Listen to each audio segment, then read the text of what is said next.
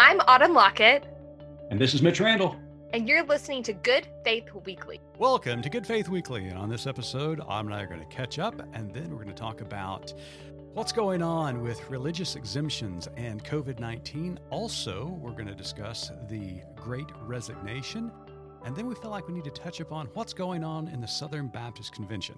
Later on the pod, we're going to visit with one of our very good friends, Marv Knox, who is actually retiring after an incredible and illustrious career. Stay tuned. Hey, Autumn, guess what time of year it is? Halloween. No. Thanksgiving? No. It's too early for Christmas. People keep telling me. It is a little too early for Christmas. No, it's the time of year when nonprofits ask for money. You know, Mitch, I'm glad you brought that up. Well, it is an exciting time of year because even here at Good Faith Media, we need to, from time to time, ask our listeners and readers to help support this great effort of keeping this message alive. Yeah, the voices of inclusive people of faith are tragically underrepresented, leaving many feeling alone. And then we layered in this global pandemic, which pushed all of us further into isolation. But Good Faith Media provides a space for our voices to unite and impact the world for good. And our daily news and opinion pieces provide thoughtful reflection from spiritual and thoughtful leaders around the world. Our Nurturing Faith Journal is a print magazine that circulates 6 times a year to churches and households nationwide, delivering thoughtful analysis, inspiring features, and Jesus-focused Bible study curriculum. And if you like this podcast, Good Faith Weekly, make certain to subscribe to more exciting and challenging podcasts brought to you by the Good Faith Media Podcast Network. Gather around your device as GFM continues advocating for inclusion for all, justice for all, and freedom for all. You can find more information about this at goodfaithmedia.org/donate. Autumn, how are things in your world? Well, Mitch, I need to tell you that I was able to mark myself as safe from taking 4 children to get flu shots last night. Oh, my goodness. Well, I want you to know I am marked safe because in my left arm, I now have a booster. In my right arm, I now have a flu shot. So I am vaxxed up, baby. That's like the 2021 superhero pose, right? Like a little bit of soreness in both arms. Right. I've been kind of walking around the office, with the short sleeves on, showing the guns and stuff. With the Band-Aids. Absolutely. Well, I'm glad that all 4 kids, that you didn't run out of the doctor's office or somebody didn't throw something at the nurse. There was some punching. There was some holding down. And who was doing the punching? Or should we edit this out? And the kids had some ruckus too. Josh met us there in his nice work attorney clothes. And I was like, rookie. You're going to have snot and tears all over that shirt. So here's the thing. No one likes to get a shot, right? No one's like, ooh, this sounds like a great time to get a needle in my arm. But as I explained to my children, the alternative is much worse. And so sometimes you have to make sacrifices. Well, knowing your kids and how smart they are, I am a little surprised that one of them at least didn't make the argument for a religious exemption. Hugo tried. He really did. Yes, he did. I don't know if it was as much a religious exemption as a mama please exemption. It did not work. Well, speaking of religious exemptions, have you seen the news, the latest news? A Washington State coach, Nick Rolovich, was fired this week because he refused to get a COVID-19 vaccine after the governor of Washington created a vaccine mandate for all state employees, and football coaches are state employees. So that was new to me. I didn't realize that football coaches were state employees. Really? You didn't realize that? I mean, no. Almost all states, the highest paid state employee is the football coach. Got it. Certainly the case here in Oklahoma. By a mile, yes, or a yard, or whatever football terms that would be. That's right. We're a soccer family, so I don't know. Yeah, I mean, it's tricky because I feel like the freedom of choice phrase has sort of been turned around on us a little bit here recently, and I do understand that there are people who have a legitimate reason why they can't get a vaccine. And right. I get it. They have a medical reason. 100%. In fact, I did a little research on this topic, Autumn. tell me about research. Well, I Googled it. Okay. No, in fact, I wrote my article about it this week at goodfaithmedia.org on Thursday, talking a little bit about the relationship between faith and science, but in particularly some of the arguments that are being made regarding religious exemption. Um, Religious exemption are people are able to file for religious exemption under the 1964 Civil Rights Act that employers cannot discriminate based upon religion. But there are some requirements and rights that employers have, enabling them to either grant or deny these exemptions. And it all has to do with what is a sincere religious belief. And so, as you just said a moment ago, very eloquently, that there are indeed sincere folks out there who have a religious conviction about medical care. And I think that those need to be honored and those need to, be uplifted when they are inquired about and applied for. But at the same time, you just can't do it willy-nilly to say, I don't like this one thing, therefore I'm saying that this is a religious conviction. Because the employer has the right to kind of prod a little bit and to see about if this is a sincere religious belief. Is simply asking the question, what is your theological justification for asking for an exemption? Or are you against all vaccines or just this one vaccine? And That's where that's where it's really causing a lot of stir, because a lot of these folks who are applying for exemptions have been vaccinated throughout their life. They've had their children vaccinated, but all of a sudden this one vaccine that's been politicized is now a religious matter, which it's not. Right. Are you taking Tylenol when you have a headache? Are you doing these other sort of medical things that have similar chemical compounds and formulaic issues? So yeah, I completely agree. If we could ever get the politicalization out of the vaccine and just have, like our pastor from Oklahoma said, need-to-need conversations with people about the actual science behind the vaccine, then I think we could make some headway. But we started off on the wrong foot. Yeah, I agree. Well, not only are people getting fired, but some people are resigning. But that leads to another conversation that you and I want to have, and that's about the great resignation that's going on across the country. Now, we've talked about what's going on more particular among clergy here in the United States, with clergy resigning. Seems like one every week that we know of, Yeah. and the pressure and anxiety that the last 18 months has brought upon them. Well, there's also resignations going on all across the country at all levels of profession. So what do you think about that? What's going on? Well, I think it's capitalism a little bit. What do you mean capitalism? It's capitalism because for so long, the working conditions, the pay that was happening didn't increase with the times, with the cost of living. And so you have laborers who realized that and either went to find another job or are actively looking for another job. And there have been some gaps. We also have had 700,000 people die of a pandemic.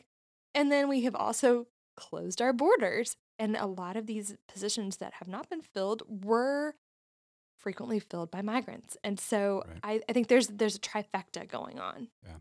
Yeah. And there's certainly, and I agree with everything you just said. One of the things that I think might happen with this great resignation, that it could be followed up with a resurgence or renewal of entrepreneurship. That people who are tired of working for big companies, big corporations, have finally said, you know what? I think I can do this in a new way, a more creative way, a more efficient way, sustainable way.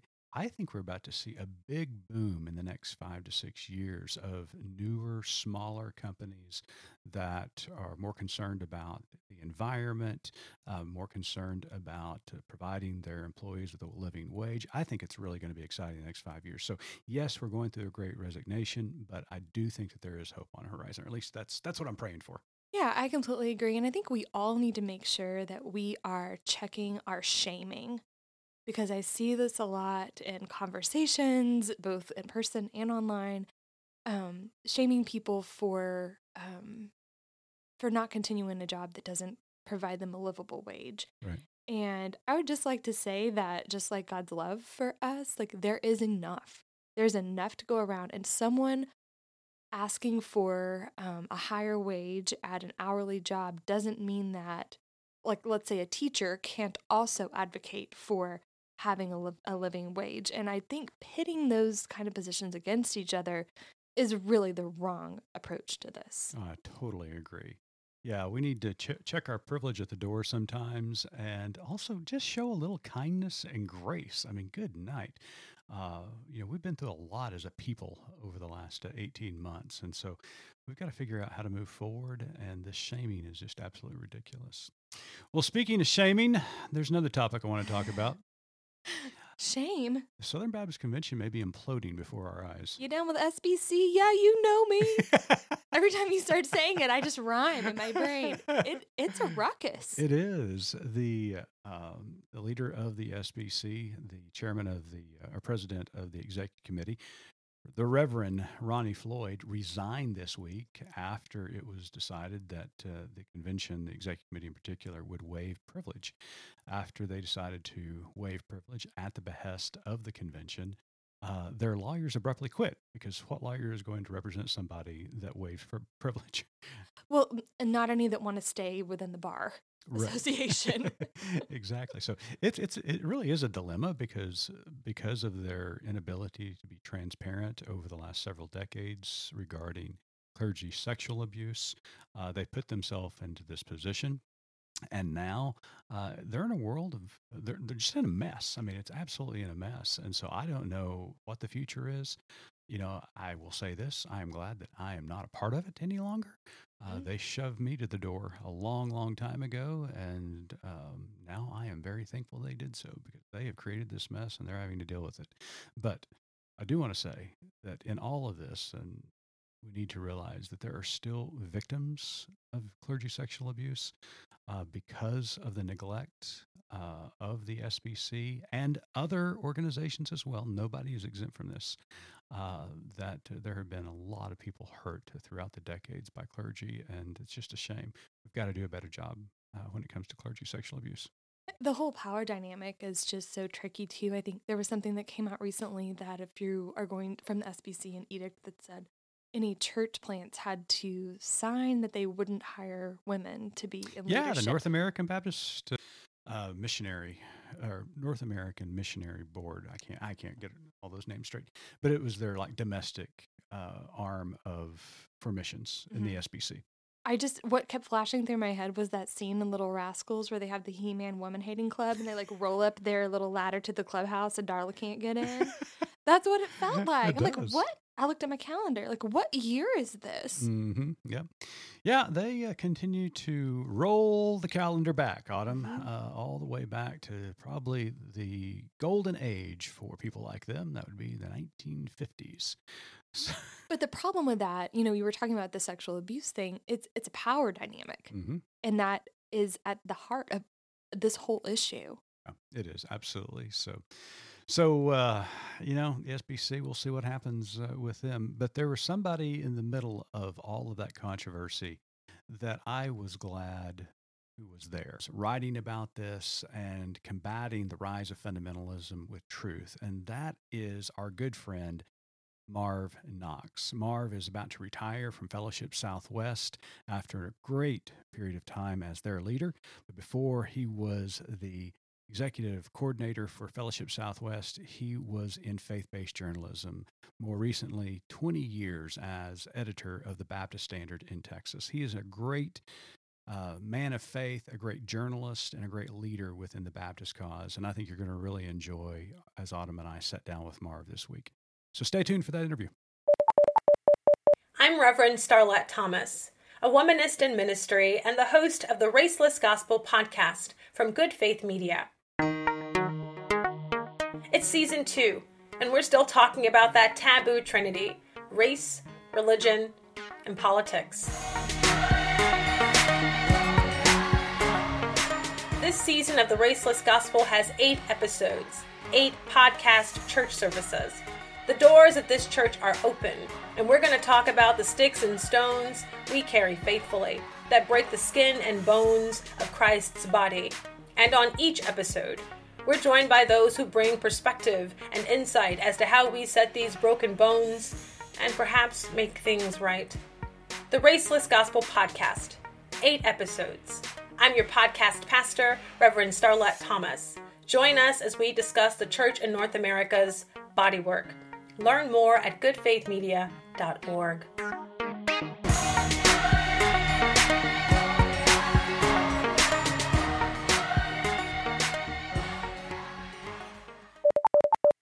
Welcome back to Good Faith Weekly. On this episode, we've got a very special friend of the pod. Marv Knox became the founding leader of the Fellowship Southwest in 2017 after a 4-decade career in Baptist journalism, including almost 20 years as editor of the Baptist Standard in Texas. He's a graduate of Hardin-Simmons University and Southern Baptist Theological Seminary in Louisville, Kentucky. He's worked at the Baptist Home Mission Board in Georgia, Southern Seminary in Kentucky, the Baptist Messenger in Louisiana, Baptist Press in Tennessee, and Western Recorder in Kentucky. Golly, which Baptist paper did you not work for? He's been involved with CBF since its founding and served on its BWA task force. He and his wife live in Coppell, Texas, but have soon other horizons. And so we are excited to have Marv Knox on the podcast. Marv, welcome to Good Faith Weekly. Well, thanks. Thanks for having me. I'm a big fan of what y'all do and greatly appreciate your good work. And so it's fun to talk to you today. Well, Marv, there's so many things that we want to talk to you about, but we've got to get this out of the way. You are retiring. Yeah, that's kind of hard to swallow. I still think of myself as I told my brother today, I still think of myself as about 32. And so, that's just kind of early career still. There should be a lot more going, but, I got tired thinking about all those jobs you rattled off that I've held through the years, which the one unmistakable conclusion is, boy, this guy's old. He's been around for a long time.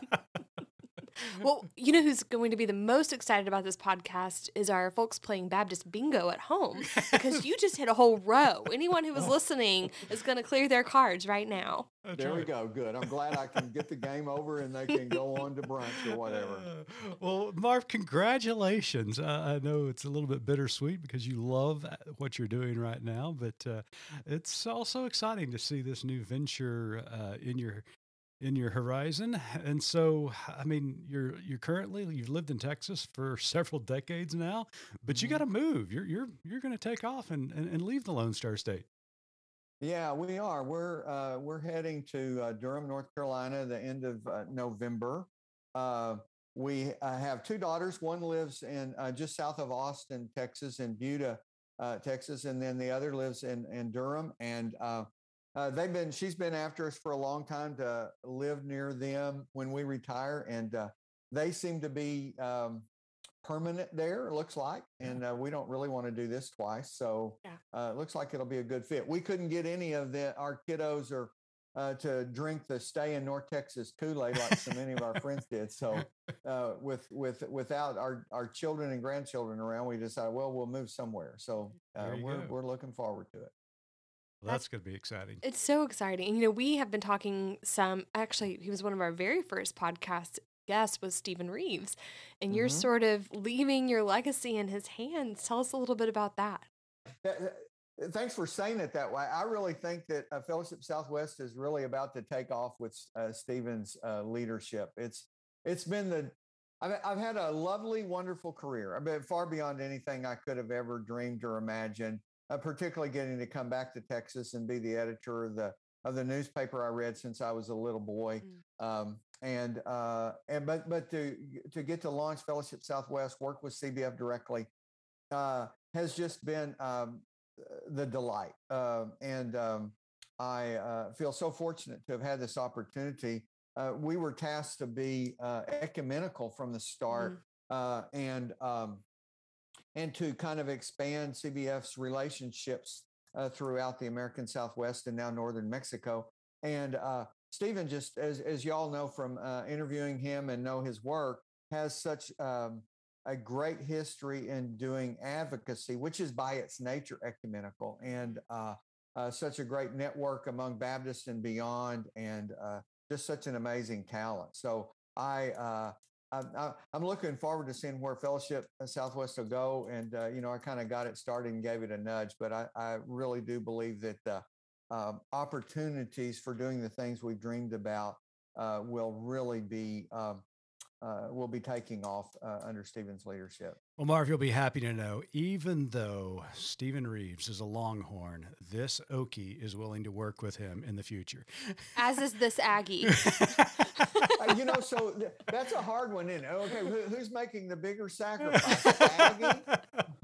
Yeah, that's right. Or the Sooner. I don't know. Exactly. So yeah.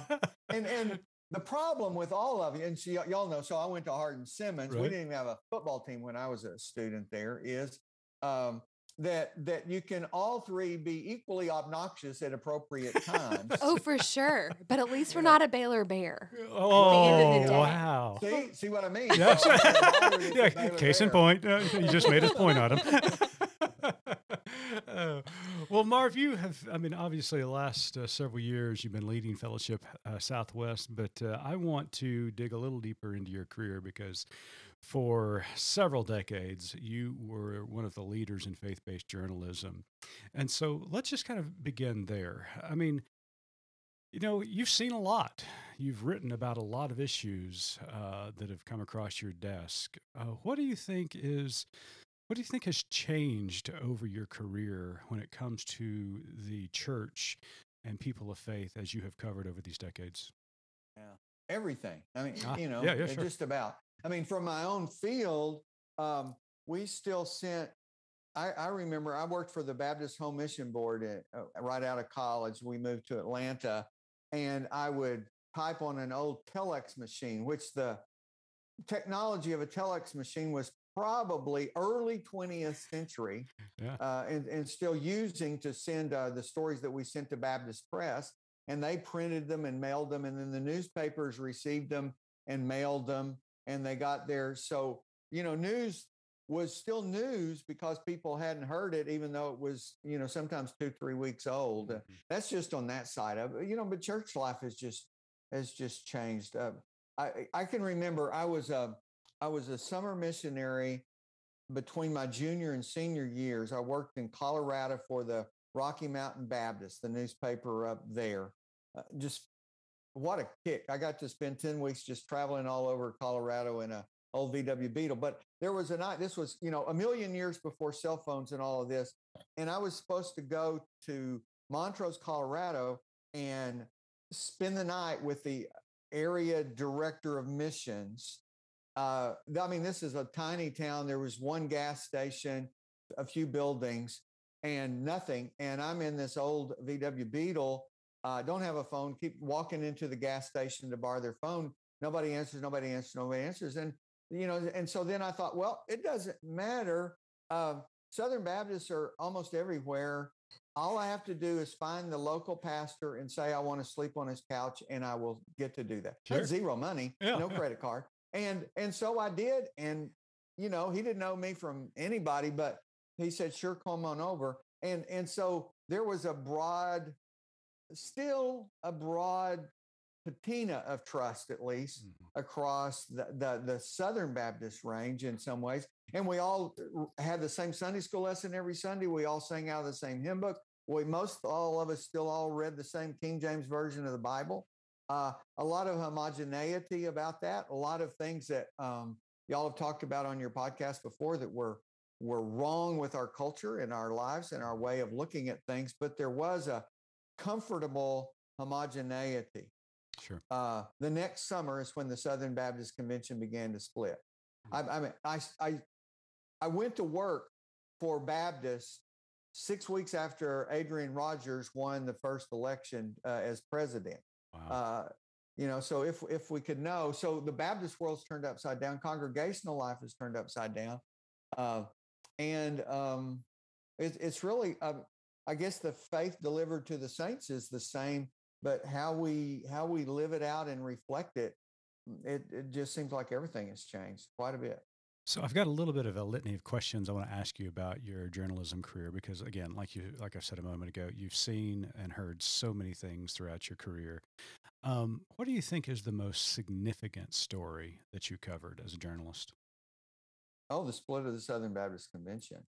Mhm. Because we're still living that out. Even those of us who moved on, we still come back under the shadow of that. We might not think about it all the time. Some people think journalists think about that stuff all the time, and I felt like I rarely do. But I think cooperative Baptists are still 30 something years later trying to figure out what we really think being Baptist and being faithful, being Christian, being ecumenical in our case is all about. It's still shaped by that, and I had a ringside seat that, particularly that period of about 4.5 years when I was at Baptist Press. Another one of those near misses. I went to work in Kentucky the 1st of June, and 6 weeks later, the executive committee of the Southern Baptist Convention fired the other two colleagues that I had been working with for the previous years at Baptist Press.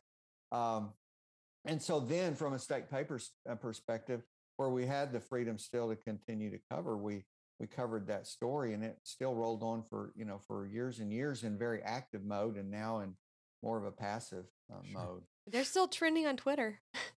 The Well, SBC. yeah, they really have been this summer. Haven't they they? have. I've found that I used to could name every state convention exec, every head of every agency, all that, because that just I had to live in that all the time. And now major players I've never even heard of, so I have to call somebody up and say, who is this? Because I haven't heard of them before. So, Marv, for some of our listeners who are not familiar with the Baptist ecosystem, some of our listeners who may not have been born during the controversy and stuff, no doubt. Good for them. Yeah, good for them. Lucky them, right? Here you have the largest Protestant denomination in the world being taken over by right-wing fundamentalists. It was a significant turning point, obviously within the SBC, but also culturally. Mm-hmm. At what point during that process, as you were covering those stories, as they just unfolded summer after summer, at what point did you realize everything had changed? That's a great question. The first one that comes to mind, and probably, this evening I'll think of another. I'll call you up and tell you, oh, well, but I left this out, was the summer of 1987. There had been for 2 years what was called a peace committee, designed to try to find some reconciliation and a way forward. And we had been covering that actively. My colleague then, Dan Martin, went to all of their meetings, and we reported on that and the things that came out of it. And they were getting ready to make their report, and there was a minority opinion that would have been the quote unquote representing the so-called minority perspective. And they, I guess, appealing for unity, decided not to make a minority report. And so then the fundamentalists spun that like that again, that it was like there was just this broad consensus. See, we were right in calling, these seminary professors who had dedicated their lives to Christ and the Bible and the church as heretics and that sort of thing.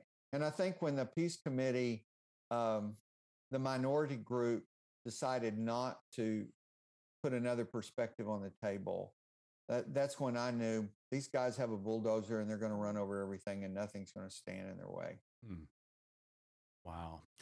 Well, those of us who lived through it, and you were closer to it than any of us, are still heartbroken that all that took place. Good friends of ours losing their jobs, just their character assassinated in public, untruthfully. It was just such a heartache to see. So, well, I for one am thankful that you were there covering it and telling it like it is, as one journalist used to say. Well, it was a pleasure, and it was just it was this surreal experience to be a reporter in that era, particularly when I was still at Baptist Press. Probably if I hadn't gotten that job, we Joanna and I decided, we were living in Nashville, of course, at the time, that we would have come back and cashed in all our vacation at one time, and I would have come back here to Dallas-Fort Worth area and just looked for any job. We knew I couldn't go on. And, I've often wondered if when Dan Martin and Al Shackelford, my colleagues, got fired, if they would have kept the boy, I was significantly younger than they were, just to keep the wheels rolling. Right. And I had two little children, preschoolers, and I thought I couldn't. I don't know if I could afford to have just quit without a severance and protected my family. I would have had to maybe moon the executive committee or something on their way out the door to provoke them to fire me. I don't know, but God was good. I had gone to seminary in Kentucky, and I got to go back to Kentucky, and those were wonderful days, both personally and as our family, with so many good friends and the Bluegrass State to remain that way. But I had survivor guilt, Sure. out of that, because these people that I loved, and I knew they were just full of integrity and honesty, and loved Baptist, loved the denomination, loved churches, and they were booted out, and really, frankly, neither one of them ever had an opportunity, anything like that had before, to be of service. Marv, let's switch gears a little bit and a little bit more on the positive side. What is one of the stories that has brought you the most joy in covering? Yeah. Well, so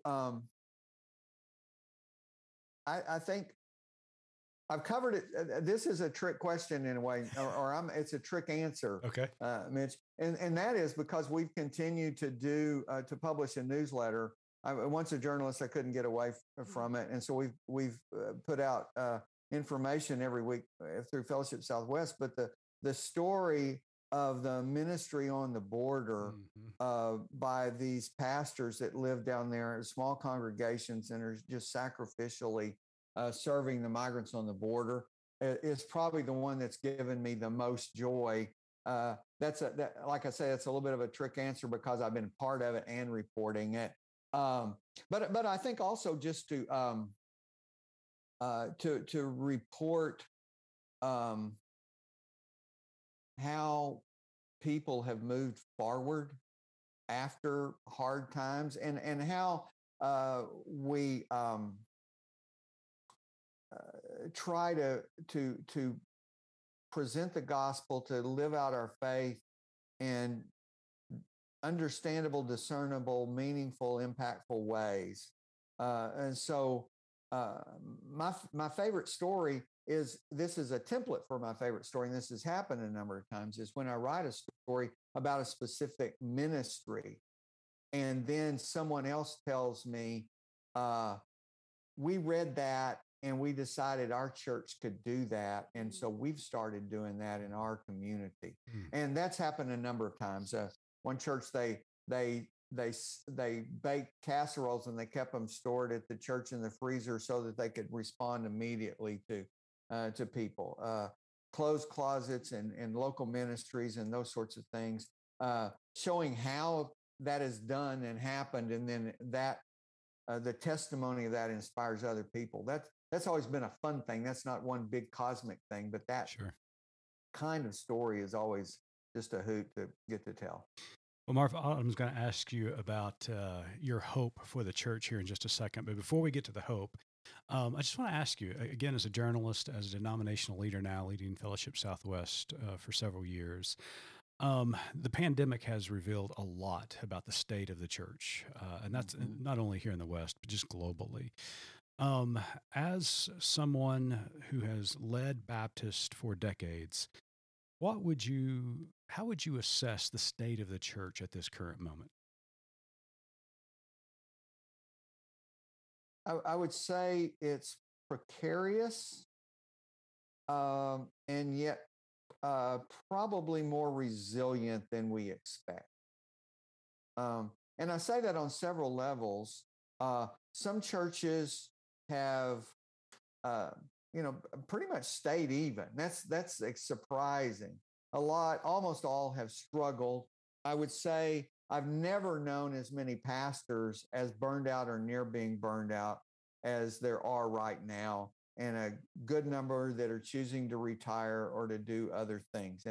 And that has been and will be a great loss of a vital resource or asset to the church as that happened. And I pray that Well, like you went on a retreat with pastors not too long ago, Mitch, and Fellowship Southwest helped sponsor one of those, some other across CBF, just to kind of restore some hope and bring some rejuvenation to clergy. And so there's that, and the finances and that sort of thing.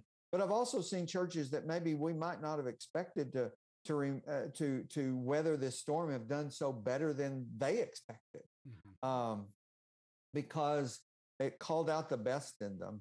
And then the other one is, I've always been a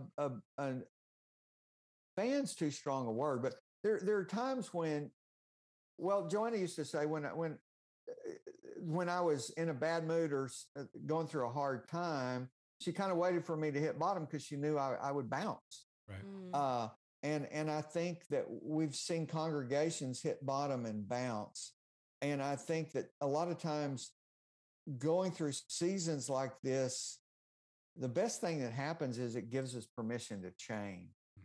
And if we'd rocked along with a little bit of equilibrium, we could deny that we needed to change when we really did.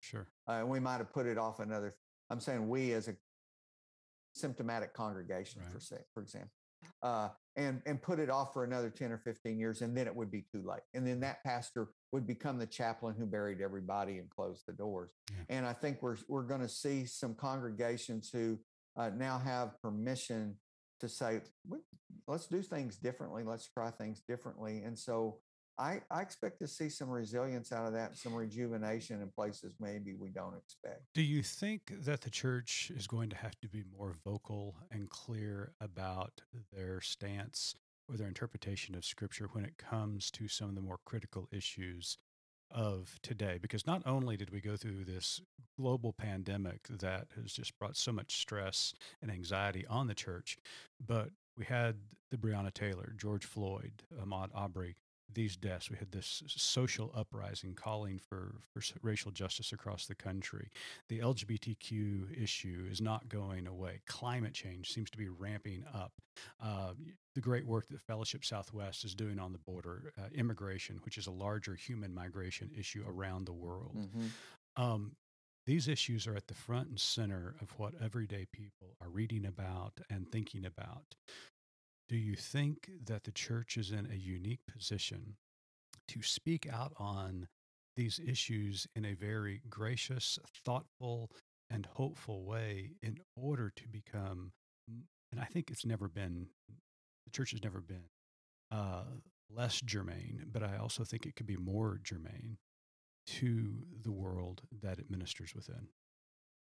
Yeah. And I agree. And to me, a huge key will be courage. They're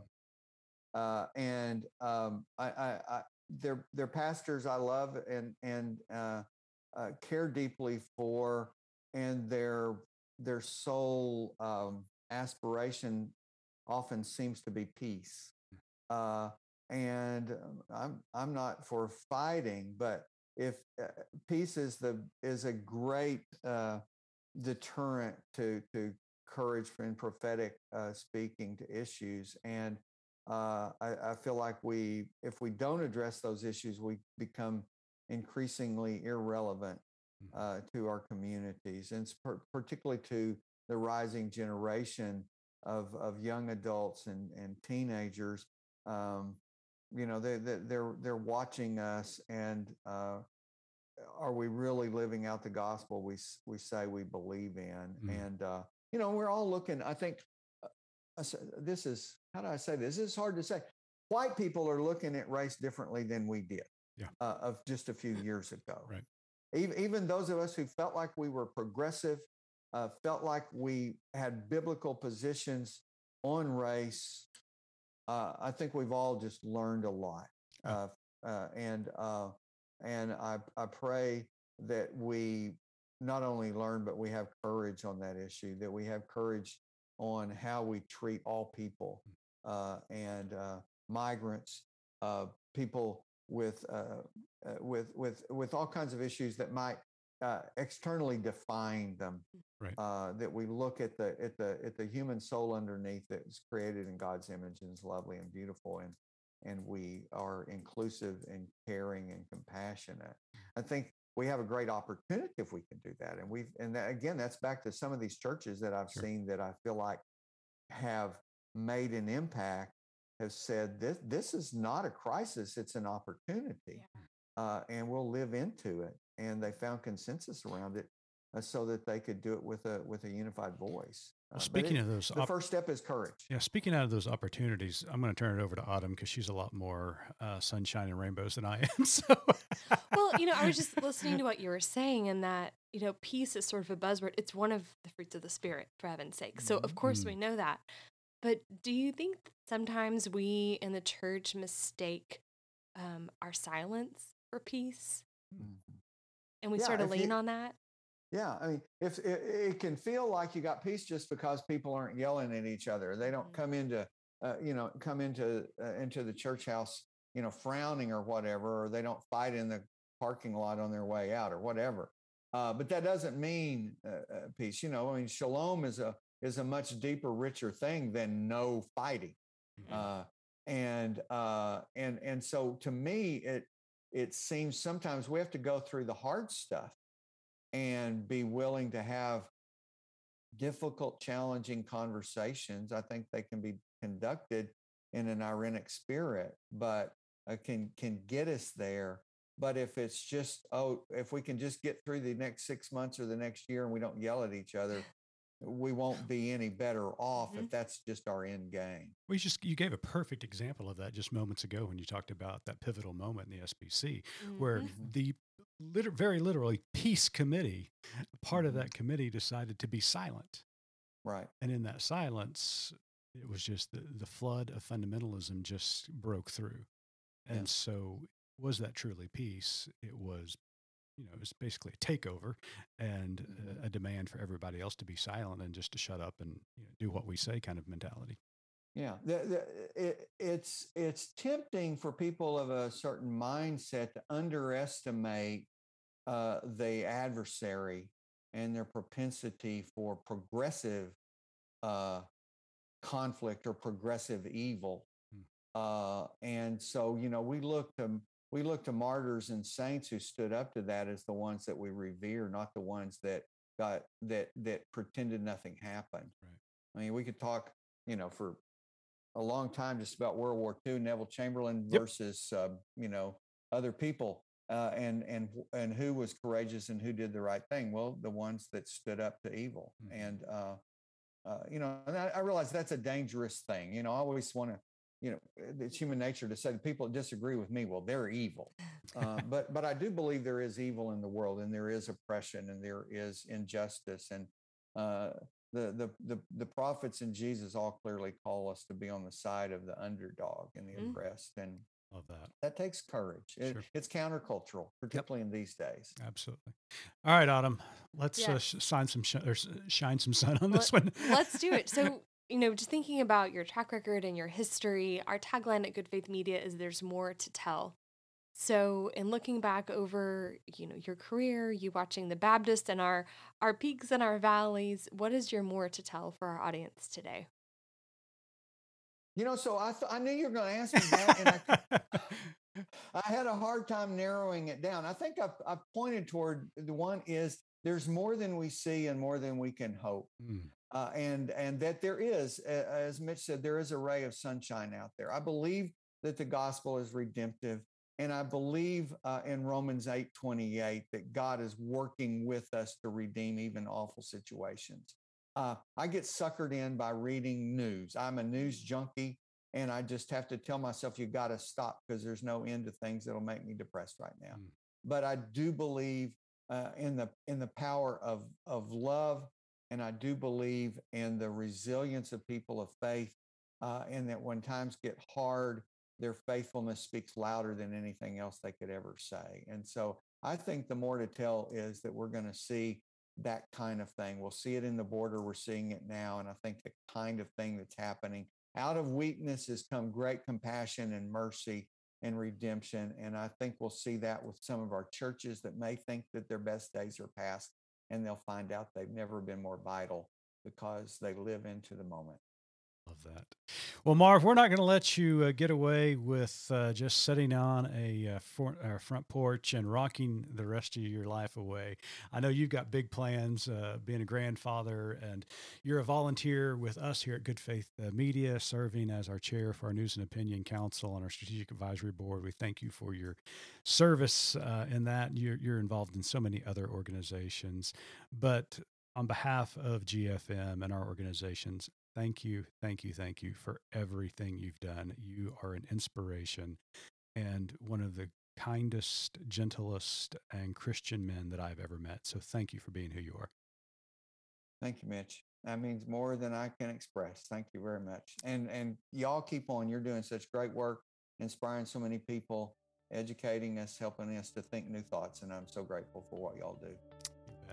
Marv Knox, the soon-to-be former executive director for the Fellowship Southwest. You can find out more about Fellowship Southwest at fellowshipsouthwest.org. Make certain you check him out. And to our audience, we want to thank you for tuning in this week. As always, keep living good faith.